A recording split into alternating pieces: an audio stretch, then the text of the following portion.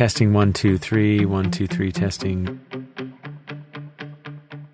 I'm Ben McAdams, and I represent Utah's 4th Congressional District. Before I was elected last November, I was the mayor of Salt Lake County. It's my belief that Washington might work better if we thought about governing the country the way mayors approach leading their communities. In this podcast, I'm hoping to show you what being a member of Congress is really like, and whether it's possible to run this country the way we run our local governments. In this episode, I talk with another newly elected representative, Veronica Escobar, about her challenges representing a district that includes our southern border. Welcome to Washington. We were in Selma for the commemoration of the March on Selma and Bloody Sunday with Congressman John Lewis, and I was with Veronica Escobar, who's a new incoming member of Congress with me. So we had some time to go around, and we were hearing from civil rights luminaries and learning about the history of the civil rights movement, talking about some of the challenges today. And I thought it would be a good time to sit down and talk with her because she's been an advocate for a perspective as it relates to the border and border security. Okay, so talking with Veronica Escobar, you represent El Paso, Texas. Tell me first a little bit about your district. My district is right on the U.S.-Mexico border. We're not a few miles from it. We're not a few yards from it. We literally, a skinny little river separates El Paso, Texas from Ciudad Juarez, Chihuahua.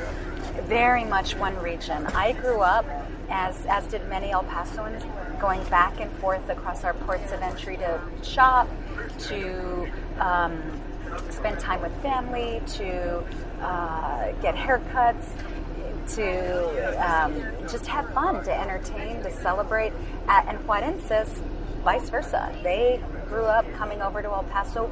We have long enjoyed their spending on the American side. We've depended on it.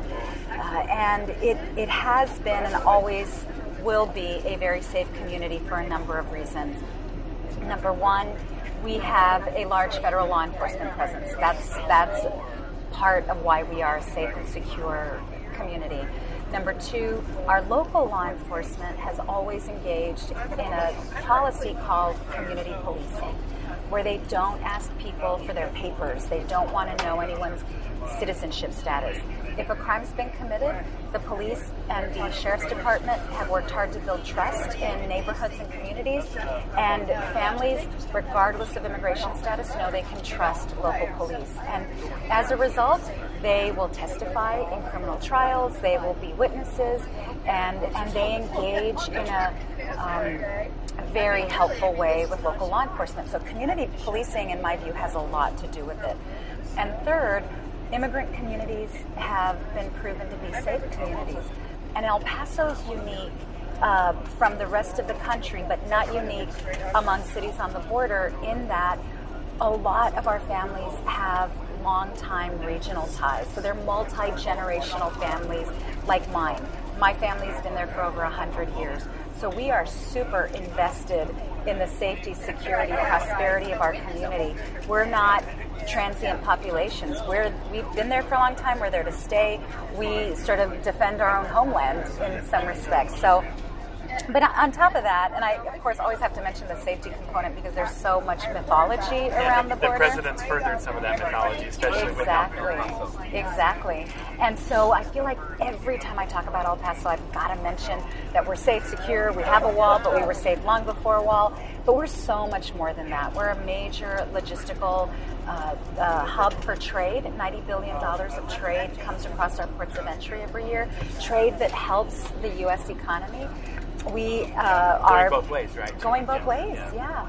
We have one of the most important national defense assets in Fort Bliss, which is the second largest military installation in the country. Oh, okay. And we are just warm, generous, kind people. We are exactly what makes America great.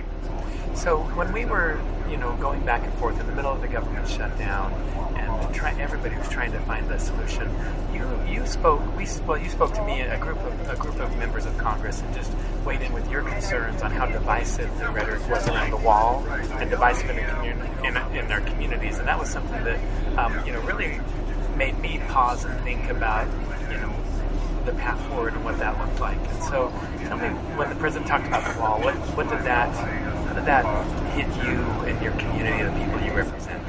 It's kind of a punch in the gut every time that happens, because it's such a misunderstanding of what keeps our country secure. El Paso and border communities like mine have been so highly militarized. The U.S. government has spent hundreds of millions of dollars militarizing our communities, and we're not even at war with our neighbor. And so it's hard for us on the border to wrap our heads around why the rest of the country would be okay with this.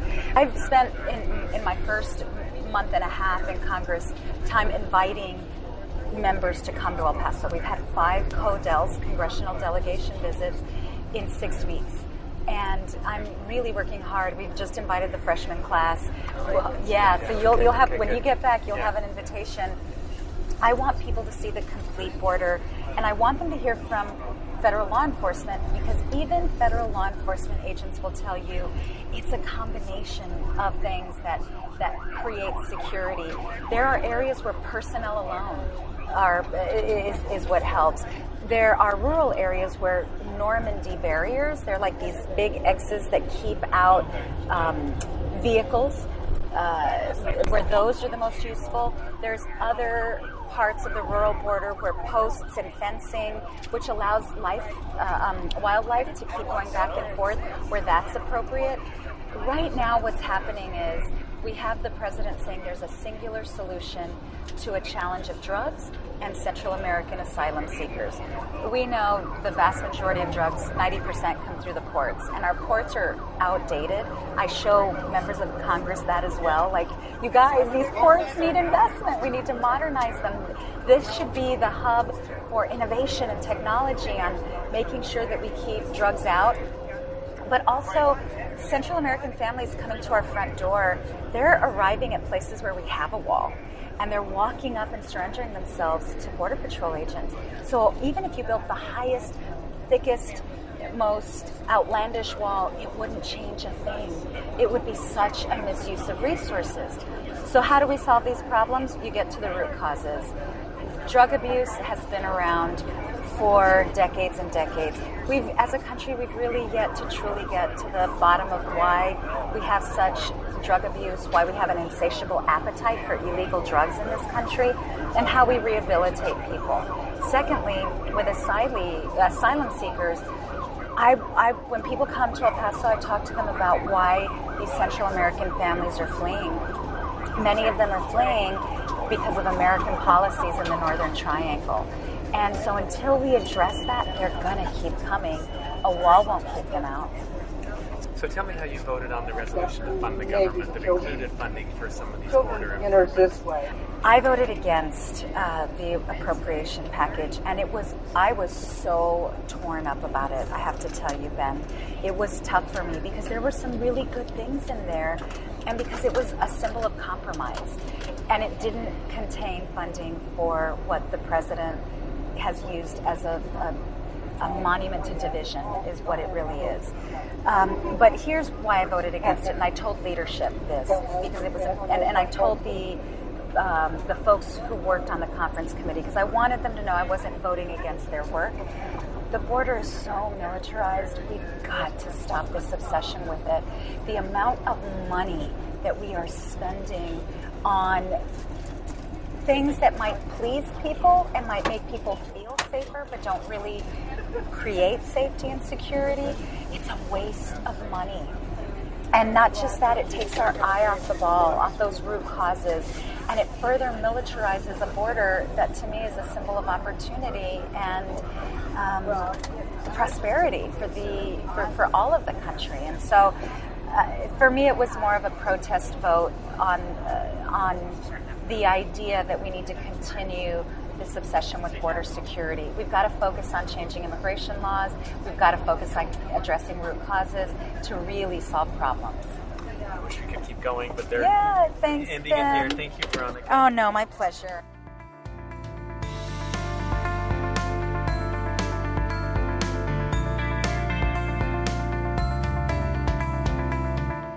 Congressman McAdams' background as a mayor helped him to relate to some of Representative Escobar's thoughts on the difficulties of using local law enforcement agencies to enforce federal immigration crimes. It's an issue he dealt with firsthand in Salt Lake County. Not to excuse illegal immigration, and I don't support illegal immigration, but part of the hesitation about making local law enforcement the front of immigration enforcement is it compromises that trust that you may have if you're trying to fight crime and drugs and gangs and violence and other things. You want your community to feel that they can trust law enforcement and talk to law enforcement. And so that's why you see a lot of mayors who are concerned about deputizing police officers to be an arm of immigration enforcement. And, it's really underlying a lot of this debate about sanctuary cities. And some people say, why aren't we having law enforcement enforce some of these immigration violations? And many of your mayors around the country will say, what do we care about more? Stopping gangs and drugs and violence, or somebody who overstayed a visa? Part of the issue facing lawmakers is the mythology Representative Escobar referred to and how it obscures immigration realities, making real conversations or debate difficult. I think it's really hard to get past the images of immigration and maybe what people have in their minds. The president talks about illegal immigrants who have committed crimes, and without a doubt, there are some bad people who come into this country and commit crimes, whether it's drug dealing or crimes of violence, and we need to do a better job of keeping some of those dangerous criminals out of our country. So that image sticks in people's minds, and it's a pretty graphic image, and understandably so. But then you look at statistically, immigrants are much less likely to commit crimes than everyday Americans. And part of that's because they are afraid that if they're picked up for a speeding ticket or any small violation, that they'll be picked up by Immigrations and Custom Enforcement, and so they're very careful to obey the law. So you see illegal immigrants are much more likely to obey the law than average Americans. And so you do have some high-profile instances of illegal immigrants who have committed horrific crimes, but there are also American-born citizens who commit horrific crimes as well. And so it's an instance of reality, statistical reality versus disturbing images and examples of crimes committed by illegal immigrants. And matching those up is difficult, I think, for people, because nobody wants to lose a loved one in a crime. And we feel outrage at whoever committed that crime, but we also have to think about it logically and not paint with a broad brush everybody. Just when one person's done something horrific, not to paint everybody who might share a common characteristic.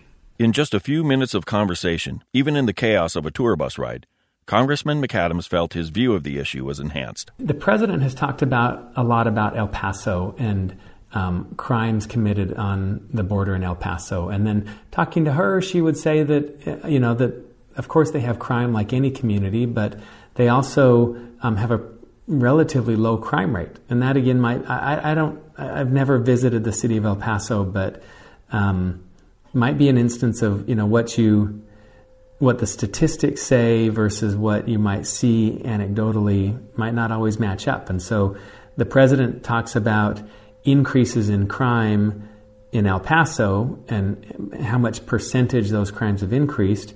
And it made me wonder, and then Veronica talked about how safe her community is.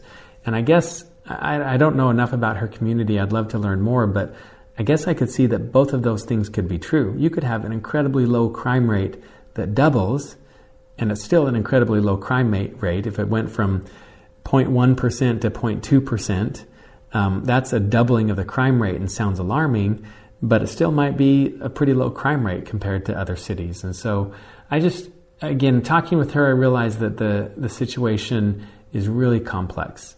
And she added made it more three-dimensional for me. I think I'd want to learn more. I'd want to talk to people who have a different perspective than hers as well, as I dive into it and get maybe a little bit more deep in the topic.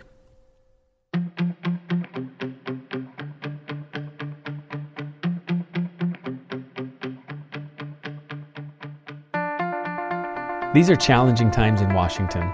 and our problems were caused by Republicans and Democrats. It's going to take all of us to fix it. I want to thank you for listening to Washington. What I'd really love to hear is from you. To follow this journey, subscribe for free on iTunes, Google Play, Stitcher, the KSL Radio app, and anywhere you find interesting podcasts. To be part of this experiment in making the world's most powerful city responsive to citizens, please email me at tips@loudmouthproject.com. This is Tom Luma, and we'd like to thank the village that makes this podcast possible. Andrea Smartin, Donnie Akana, Amy Donaldson, Allison Hayren, and of course, Congressman Ben McAdams. Special thanks this week to Representative Veronica Escobar.